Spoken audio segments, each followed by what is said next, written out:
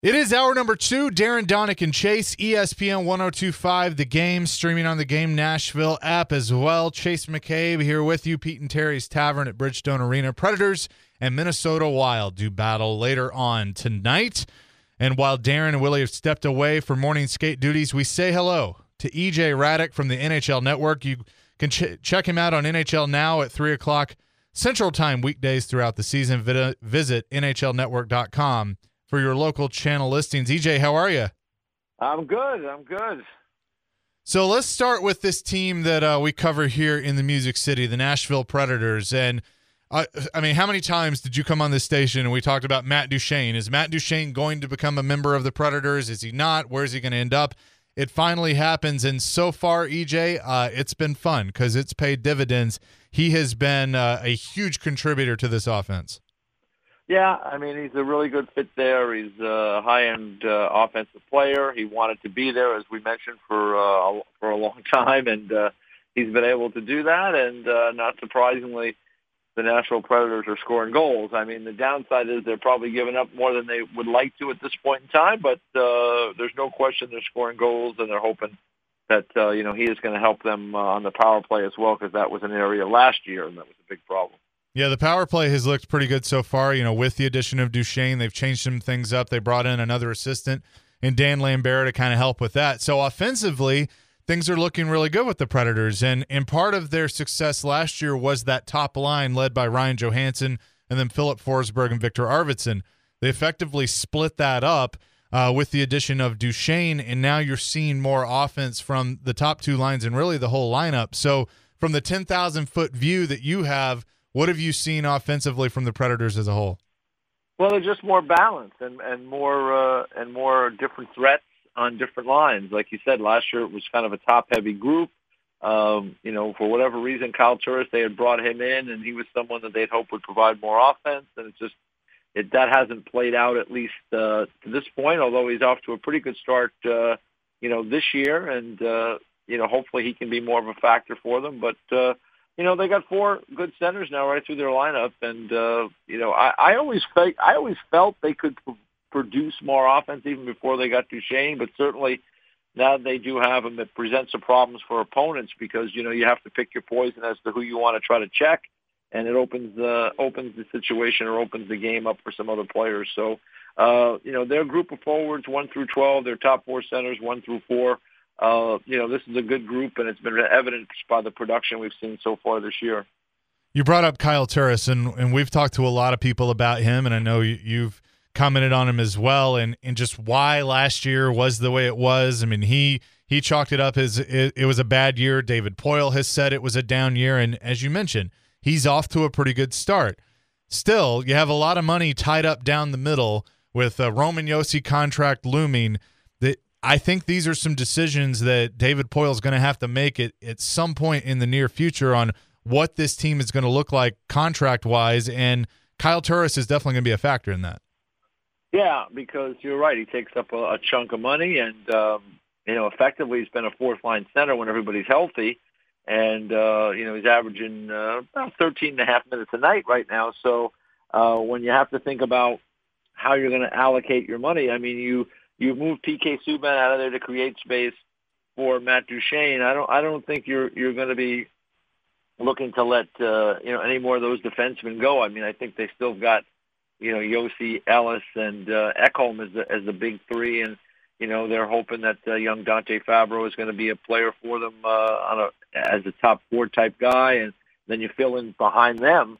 But they will have to make some decisions. And if Kyle Turris goes out and has a good year this year, that certainly increases his value on the market. He was a good player in Ottawa. He has been a good player in other places in the past. And, we'll see if he can get going this year. But it's been a pretty good start. I just wonder, as time has gone on, if it was the fit in the Peter Laviolette style of hockey. Was the fit really good for Kyle Turris? In the end, maybe that is just the problem right there. But certainly David Poile is going to have to look at that because you can ill afford to have, Roman Josi be leaving town. So they've got to make room for him, and that might be one way to do it. So what do you make of that situation with Roman Josi? I'll be completely honest with you. I thought he was going to get signed during training camp. I thought before the regular season it would get done, and I know that they're having ongoing negotiations, and maybe they're close, but it's not done yet. Yeah, until something is done, that's a problem, right? And Roman he's 29 years old. He has an option. I mean, you can't ever get into these guys into their heads, right, and really determine what they're thinking, because until a contract is signed, there's a possibility they could leave. And you guys saw it play out with Ryan Suter several years back, right? I mean, in the end, his desire was to go back and play in his home state there in Minnesota and be part of that group. Roman, there's no teams in Switzerland, so I don't think Roman Josi is going to – there's no Leaf NHL teams there, so he's not going to go that route. But it's just hard to know exactly what's going through somebody's mind. But I do think that Josi likes being in Nashville. Obviously, they love having him. He's the captain of that team, and I think it's probably just a matter of the commitment of term and dollars. And David Poile, the GM, is someone that he likes to drive the bargain where he can, and so this is where we're at. But they've got time to get it done. But if it starts to get into the new calendar year, you start to worry that you have a player that could be walking away and get nothing in return, and that'd be bad news. I think if I'm betting on it, I'm going to say that Josi is going to end up getting signed and staying there, just because I think the relationship is pretty strong. Do you have a number that you have in mind? Well, I mean, he's looking at it probably, right? He's looking at I would say probably $8.5-9 million. I mean, and so that's the question: can they find that money to make that work? That's probably the sticking point. Maybe he wants more even. It's hard to say. I mean, there's some of the guys. I mean, the Drew Dowdys and the Erik Karlssons who are really, making high-end money. Is he going to look at it and say, hey, I need to be at that level? Is he going to look at it and say, hey, John Carlson's an $8 million guy? I mean, that's a good area. It really always depends on the player. It depends on the term. The Preds can give him an 8th year. That's something that he can't get as a free agent. So those are things to consider for him. EJ Hradek is with us from the NHL Network. Watch him on NHL Now at 3 o'clock Central Time weekdays throughout the season. So discussing this team defensively, you brought it up earlier. They trade PK Subban to the New Jersey Devils, and they have missed that defensive ability that he has. And I think with this new scheme and the way things are working offensively, you have definitely seen this team miss something, at least through 9 games, on defense. What have you seen from him? Yeah, I mean, Peter Laviolette likes to play an up-tempo game. He wants his defensemen in the rush. He wants to play fast, and when you're playing fast, sometimes you're playing a little loose. And in the past they had an extra guy there that's a real experienced guy in Subban, and now he's out of the mix. So you're moving Dante Fabro, and who's a younger guy. And so far, the numbers are not bad for him, but it's definitely something different. And at the other end of the rink, Pekka Rinne has been really good so far, so he's probably cleaned up some of those mistakes. And when UC Saros has been in there, it's been more of a struggle for him. I mean, his save percentage is down around .850 right now, and he's a better goaltender than that. So, some of it can be looked at as, hey, the goaltending's got to be a little bit better, especially when he's been in there. But this is a team that's a little bit in transition. They're really pushing that offensive game now, and they're going to give up chances in games, and they're going to ask their goaltenders to clean some of that up sometimes. So I think that's where we're at. But they're scoring, and there's going to be nights where they're going to be able to outscore those mistakes, and there's going to be other nights where it's going to be a tighter game, and they're going to have to be better at defense. Yeah, Dante Fabro, I have to remind myself all the time that he's still a rookie, and he's played around 20 games in this league. I just, every time I talk to him, every time I watch him play, I'm like, he's been here for 2 or 3 years, but that just isn't the case. And when he does make a mistake, he doesn't make the same mistake twice. Yeah, listen, he was a high-end prospect and college kid, ended up coming out and jumping in last year in the late in the regular season and in the postseason, and they got high hopes for him. And the Predators, as you guys know, over the years, they've done a really good job of drafting and developing defensemen. They've had a number of good ones come through there, and they're hoping he's just the latest of that group. And it helps that Shea Weber was his favorite player growing up. That's a pretty good influence right there. That's a good guy to look to. EJ Hradek here with us. So the Central Division right now, Colorado in the driver's seat, albeit very early in the season. I don't think you can crown a Stanley Cup champion in October, but the Colorado Avalanche looking pretty good. And this is a team that the Predators saw a couple of years ago in the playoffs, and we all kind of felt like this could happen. Yeah, they're definitely coming. I mean, the Avalanche, they are loaded with talent. They made some really nice moves in the off season. When you think about, they had an excess on the blue line. Tyson Berry was going to his last year. They didn't think they were going to be able to re-sign him. They move him, and they get Nazem Kadri back, who was really a great fit as a second center. I like the other guys they brought in this year. Pierre-Edouard Bellemare, he had been to the finals with Vegas. He's a good, bottom six type of guy, great character guy. Jonas Donskoy, big winger, had been to the Cup final with the San Jose Sharks. Another helpful player, for your group. So, I like a lot of the things that Joe Sakic and Chris McFarland and Brad Smith are doing there. The kind of management or the hockey ops group there. And, they're just loaded up front when you think about McKinnon. Rantanen is out now for a bit. They added Andre Burakovsky, too. I forgot about him. Talented guy. They got Landeskog. I mean, this is just a really talented group. And, they got Cale Makar this year as a rookie who, you talk about a guy who doesn't look anything like a rookie. He's definitely in that category. And, they're going to have guys that are in their system that are coming behind players like that. So the Colorado Avalanche are going to be a team to deal with in the next, if nothing changes and if they stay relatively healthy, they've got a decade of really, I think, exciting hockey ahead of them. When you look at teams that are for real, and again, 10 games or less into the season, I know it's really hard to gauge that, but we saw Vegas a few weeks ago. The Predators played out there. I think Vegas is for real. I really like their style of play. Yeah, I mean, that's a really good team. I mean, my only concern with them is their defense. I mean, Nate Schmidt is out right now, so that's a big loss for them. He is their puck-moving leader on that team, and when he's not there, they're just, quite frankly, it's a pretty average group. So they need to get him back in the lineup at the deadline. If there's any way to squeeze another defenseman into that group, will probably be something that George McPhee would love to do. But Fleury has been great. You got to hope that they don't wear him down.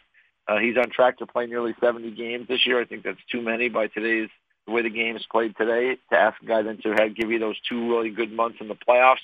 When they made it to the final 2 years ago, Fleury had missed a lot of time with injury and played, I think, around 40 games that year. So they've got to figure that situation out. But up front, they're pretty strong. They're pretty experienced. They got a lot of offensive firepower. And, it's been a really well-run program there with Gerard Gallant for a couple of years. So I think they're very good, but I do worry, like I said, the defense and, if they're going to get Fleury the needed rest as the season goes on.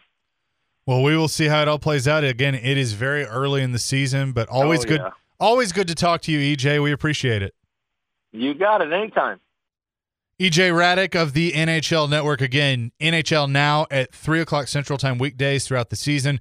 Visit NHLnetwork.com for your local channel listings. Chase McCabe, it's Darren Donick and Chase. We're live at Pete and Terry's Tavern here at Bridgestone Arena. The Predators and the Minnesota Wild later on tonight. We'll have much more coming. Darren and Willie will rejoin the show. Again, Tim Hasselbeck from ESPN. He usually joins us on Wednesday. He will be coming up at the bottom of the hour here on Nashville's Best Sports Talk. We are ESPN 102.5 The Game. We're here, ESPN 102.5 The Game, live at Pete and Terry's Tavern at Bridgestone Arena.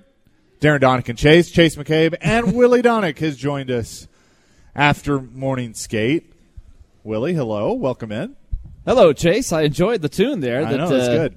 Max had over there. It's good. Appreciate EJ Hradek from NHL Network for joining us in the last segment. Always good to talk to him. Elliot Friedman from Sportsnet coming up at 1 o'clock. Oh, yeah. Today we'll have Tim Hasselbeck from ESPN here in just a few minutes, so we're hitting a lot of different things. And I know you're excited because this will be your first time to talk to Elliot because he made his debut on the show last week. I mean, you've talked to him in the past, but for the weekly segment, I should say, coming up at 1. I'm really looking forward to that, and I hope a lot of people, because I'll be honest, the first few years that the team was here, I was just trying to get my bearings. I didn't know much about the coverage. I knew about Hockey Night in Canada and all that stuff, but I didn't know all the figures that went into it. I knew Don Cherry was. But when we first had Elliot Friedman on, I was trying to place the name with the face and everything, and only after we talked to him for the very first time, and I can tell you the first time we had him on, it was right after, I think it was right after, the Predators signed Paul Kariya, or it might have been a little bit later. But it was eye-opening. I honestly think he is as good or better than anybody out there that covers the game. His 31 Thoughts, which come out on sportsnet.ca every week. You go around the league, and I think David Poyle referenced this on Tuesday, that there are certain guys, you read what they write. Yeah. Because you get the pulse of what's going on. He said there are times where there's a note in there, and I feel like I need to follow up. Right. And that shows you that he's in the flow of, the hockey pulse around the league. So this is a real treat for us to have a guy like that on every week. So I look forward. Put it down on your appointments every week, Thursdays at 1. This is must listen to. Yeah, and remember that you have to listen to it, because then we're going to ask you a question about something he said in the interview, and you have a chance to win tickets. Wow. So even more so. I mean, that should be even more of an incentive to tune in at 1 o'clock to Elliot Friedman. So what do we learn out of morning skate? Looks like Philip Forsberg probably not going to be back. He was skating before morning skate. I know I saw Robbie Stanley of NHL.com put that out on Twitter that he was skating about an hour before, but it looks like pretty much more of the same that we saw the other night. I think you could say with probably 99% certainty when a guy goes out and skates before the group comes out, that this is part of the process of coming back into the lineup, but that night it's not going to happen. So I think you can pretty much say that Forsberg, barring a huge turn of events, will not be in there tonight. Yarncroke, Johansson, Arvidsson, Granlund, Turris, Duchesne, Grimaldi, Bonino, Smith, Salamaki, Sissons, Watson were the forward lines. So that's same as the last game. Yep. And when you win 6-1, not a bad idea to roll it out the same way. It does look like there might be a change on D. I didn't see for sure, but I saw Yannick Weber was skating after. Yep. So it looks like Matt Irwin might be in there for Yannick Weber. We were doing some math here. I know the third defense pair has been scrutinized a lot, but the last 5 games they've been even or plus together. Now this is the first time they've shaken it up. It's been Hamhuis and Weber the last 5 games, all even or plus from those guys. So we'll see if that can continue. Matt Irwin gets back in there. He's only played 2 games so far. Minnesota Wild without Devin Dubnyk. So that's going to be a change for them as he got injured the other night. But after he went out, Alex Stalock, who is the guy that will play tonight, played very, very well. And Stalock's numbers are a lot better, quite honestly, than Dubnyk's. He's got a 1.64 goals against and a .942 save percentage. He came in for Dubnyk and continued right on and did not give up a goal to the Edmonton Oilers, who had been playing great. So for whatever reason, the last couple of games, the Wild have played the best they've played all year so far. They've got 2 wins. They've done it in impressive style. And so they're going to come in here a lot more confident than they did, I think, even on opening night. These are the games, Willie, that I'm not going to say worry me, but ones that I perk up a little bit just because – it's what we were talking about yesterday, the whole playing down to the competition. And everybody looks at the Minnesota Wild right now, and I say everybody meaning, fans and us, they're like, they're not very good. But I think this team knows they're in the Central Division, and they do have some good players. They haven't put it all together yet. Their goalie is hurt. You mentioned Stalock and the numbers. But this is a game where I want to see the same effort I saw against Anaheim the other night. I think this is a very important game. And as we said yesterday, I think even though the score was 6-1 against Anaheim, there's still a lot of things that they're trying to iron out defensively, but there were some steps forward there. And I think I heard somebody say down there, we love when Pekka is that great. We don't want him to have to be that great every night. There are nights where you just have to have your goalie play great, but you want to, in an ideal fashion, not to give up that many top-level scoring chances. So I think that'll be a challenge tonight, but I know you look at the record and it says 3-6, but when a team has won the last 2, they're feeling it. They know they felt like they were better all along, and just reading some of the stuff coming out of that locker room, they had that sort of eye-opening quote from Jason Zucker saying, hey, everybody's got to be better. He even mentioned the coach by name. He said Bruce has got to be better. I don't think he meant to call out the coach, but a lot of people looked at it and interpreted it that way. But since then, it seemed like that kicked in. The chemistry's been good, and they've won 2 straight games. Well, and look, I mean, it's a different era. The Paul Fenton era was one and done, and now Bill Guerin is the GM there. So I think a lot of people are looking around and looking over their shoulder, thinking, okay, could this change Or, what is the process? What is the timeline for Bill Guerin to do an evaluation of everything going on here? And a guy that we all know, Kevin Fiala, has been a healthy scratch at times. So he was a healthy scratch in one game, and then he got hurt. So I'm not sure what his status is for tonight. They haven't skated yet. In fact, in a few minutes, they'll probably take the ice, and we'll maybe get a feel. But you don't think he's going to be in there? I've kind of have a hunch that he may not be. But we'll find out. As you said, we'll take a look skate. in a couple minutes here. But I think we should ask Elliot about Bill Guerin because he has been – it was in the 31 Thoughts. And I think Bill Guerin is a guy that, number one, he's got a huge name, right? He's been in the game a long time, decorated player, under the tutelage of some great general managers. He's been on winning teams, and a lot of people are looking to him to see, as a first-time GM, what he's going to do. And I think so far the vibe is he's going to take the long road here. He's going to be patient. He's not going to be itchy to try to make moves.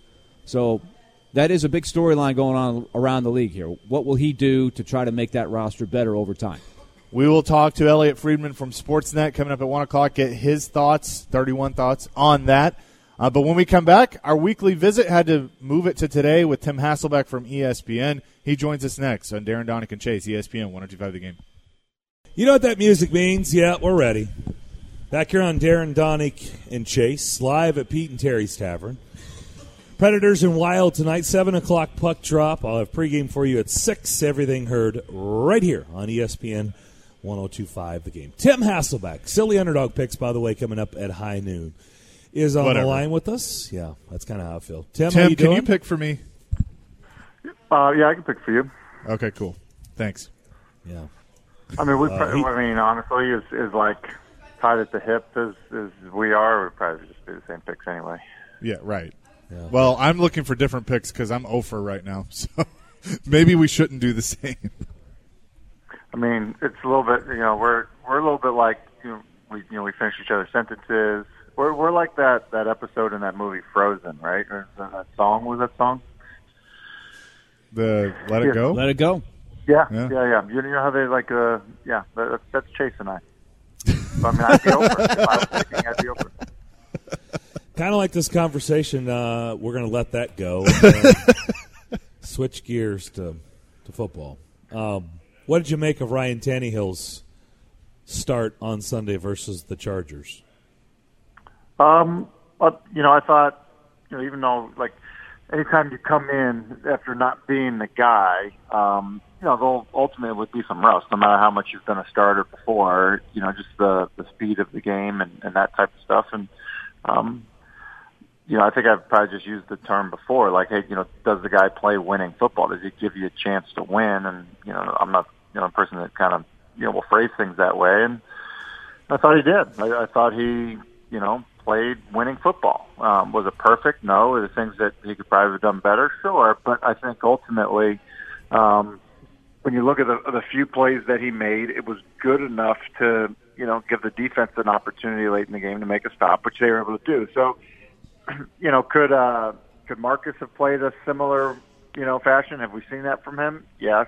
But I think now what you're looking for is, can Ryan sustain, a handful of these in a row, to be in a situation where, they feel better about the move. You commented on NFL Live this week about Marcus Mariota and Jameis Winston. For people who have not heard your comments, just kind of take us through what you were discussing in both quarterbacks in year 5 and where they stand today with their current teams. Yeah, I think we've done a number of segments, and those guys are obviously linked, and so it's always going to come up, and then obviously when they face each other, it comes up even more. But I think the question that was posed to me was, which guy is more likely to be back with his team next year, and I think it would be Jameis Winston, and not that Jameis has been really any better than Marcus has been, but there's a new coach down in Tampa who, is trying to get Jameis to play better, and I think there are some that believe that even if it doesn't go perfectly for Jameis this year, that they may, find some type of deal to come to terms with with him where he still remains the starter and maybe, there's an out for the team, a year or two down the line.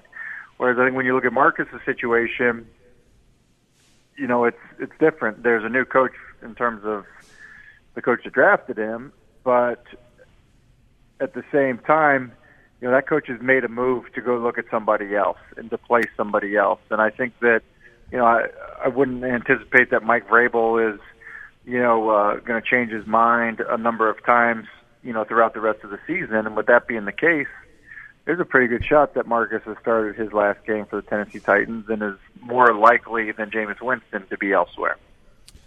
Can you explain to us in our listening audience, by the way, we're talking with Tim Hasselbeck, brought to you by Wyatt Johnson Ford, just because you played the position, how it's one thing, there have been guys who have been turnover prone, but they've been able to overcome that and still have very, very productive long careers or even Hall of Fame careers, Brett Favre and others. We know that.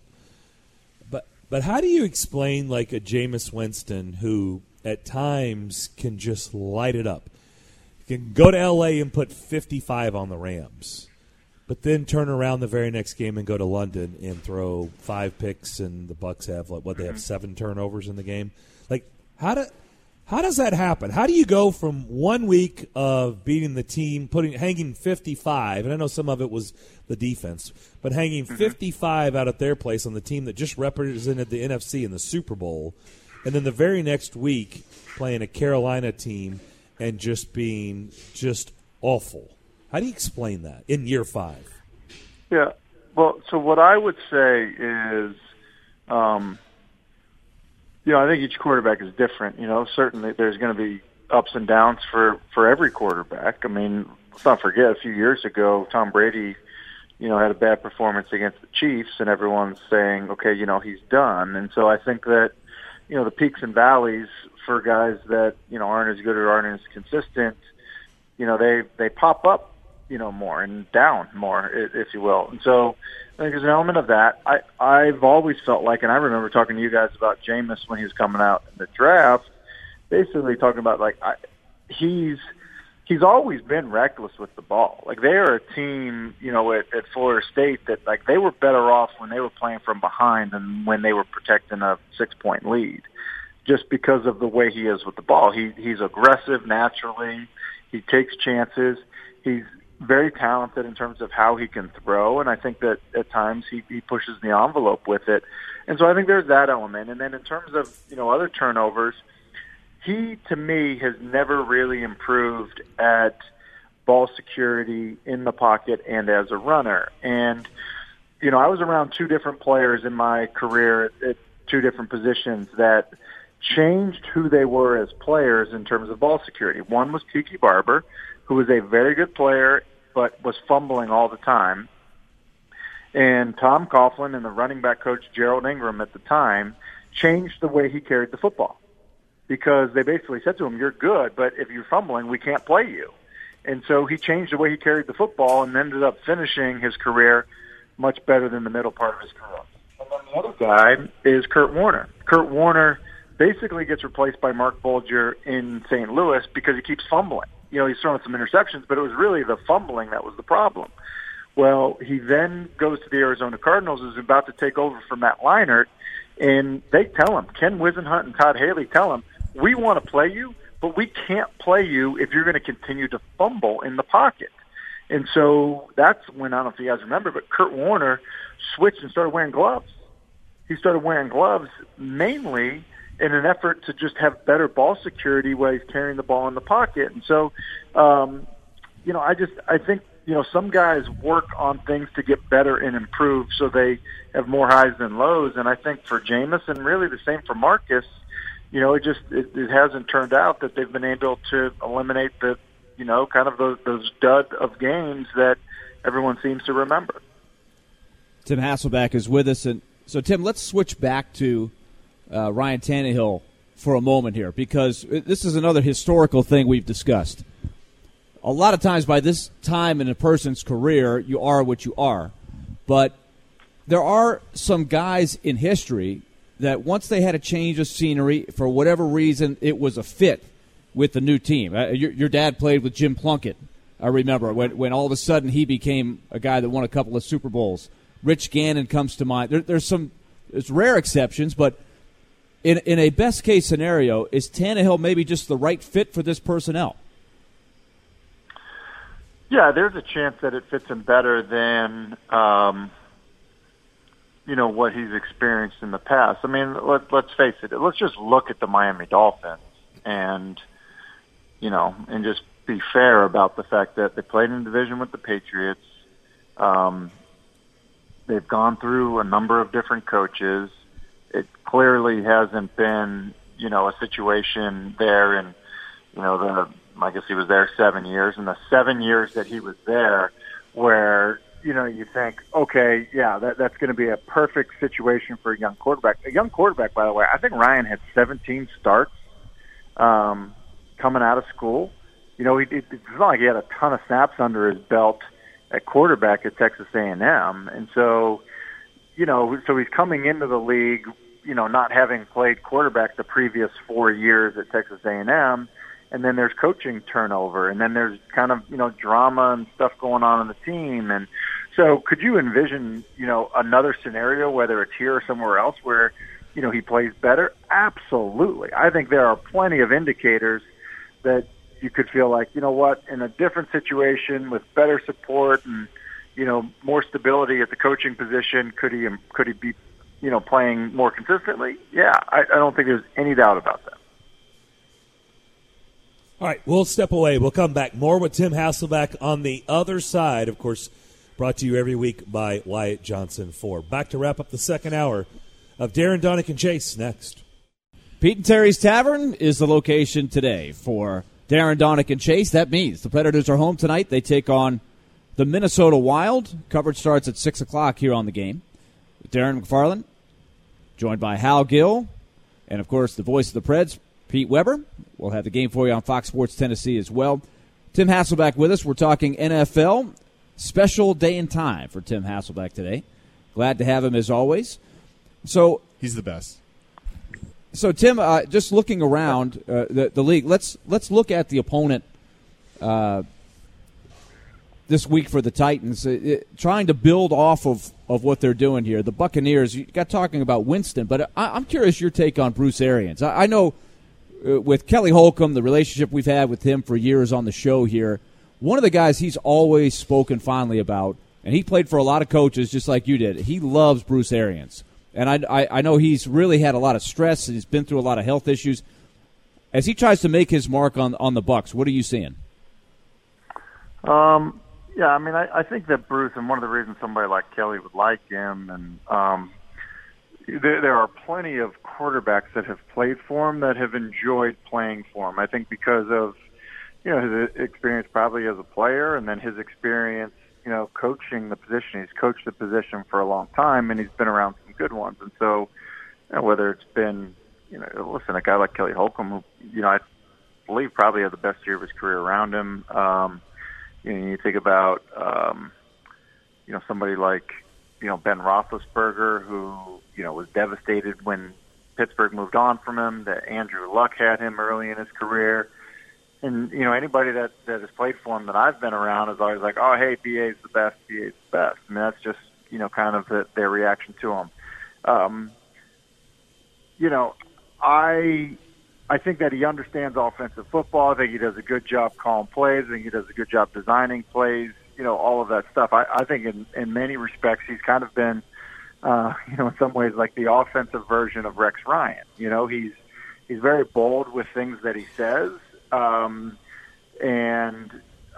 I think people just kind of, shrug it off if that's how he is. But I just think as a head coach, when you look at his time in Arizona or you look at, the early time here, I think what you could expect is improved offense, but, also probably a little bit of a concern of like, okay, well, like what's the end game for them as the head coach? Like, is he really getting it turned around? Is the culture changing enough that they end up being a Super Bowl contender? And then especially when you consider what that division looks like and, and even with, some teams going through their own struggles, it's not like, Tampa has been in a situation where, they look like they're making a run at it. I mean, that's how I would see it. And, it doesn't mean it's a total, shot at Bruce Arians, but the reality is you look at somebody like Ron Rivera, who's in the division, he's playing with a different quarterback, and he's got his team absolutely rallying. I want to ask you about another program, basically, what you're seeing with the Colts, because here they are sitting at 4-2. They don't look like world beaters, but they seem to give themselves a chance every week. They're 4-2. They've got the Broncos coming in. They're a relatively heavy favorite based on the way this league goes. You're not favored by more than 3 or 4 points most weeks. They've got a great opportunity at home to go to 5-2. So, are you surprised that they've been this solid, or are you not surprised just because it looks like Frank Reich and the way they've built that roster up the last couple of years has been pointing in that direction for a while? Yeah, I'm not surprised at the success that Frank Reich has had. I remember talking to Nick Foles a couple off seasons ago when Frank left to take the Colts job, and Nick was basically saying, like, the guy I think we're going to miss is Frank Reich. I mean, that's he was kind of talking from a Philadelphia Eagles perspective. I mean, I think he meant that much to that Eagles team, and Doug Peterson's getting a lot of the credit as he should because he's the head coach, but I think Frank was doing a lot there, and I think that he was getting a lot out of players there, and I think it's one of the reasons Nick felt that way about him. And then talking to other players that have been around Frank, I'm not surprised that he's doing as well as he's doing. And then Chris Ballard made the comment that I think a lot of people say, like, hey, this isn't going to be just about one guy here, and he had to do it because of the injuries to Andrew Luck and what they were dealing with. And so what they've done is they've built a pretty strong team, and they're good up front on both sides of the ball. And I think that, if you're good up front on both sides, then you at least have a chance. It doesn't mean that you are going to be good, but it's giving your skill position guys a chance to be good. And I think that's exactly what the Colts have done. Is Marlon Mack way better than other guys? No, but does he run really well because he's got good guys in front of him? Yeah. And Jacoby Brissett's playing better, and T.Y. Hilton can get the ball, and Eric Ebron. All of a sudden you're like, well, why is he better than he was in Detroit? It's like, well, maybe because he's getting a chance. And then you look at a team like Cleveland where they're not good up front. And even though they have all these great skill position players, they're not winning. They're not playing, they're not necessarily, playing at the level we think they would play. And I think it has a lot to do with the fact that they're not built, up front. And so I think Chris Ballard's done a nice job with that. Tim Hasselbeck, ESPN NFL analyst, here with us on Darren Donick and Chase. It's brought to you by Wyatt Johnson Ford every week. So, Tim, when Adam Schefter talks, we tend to listen. Just like when you talk, we tend to listen.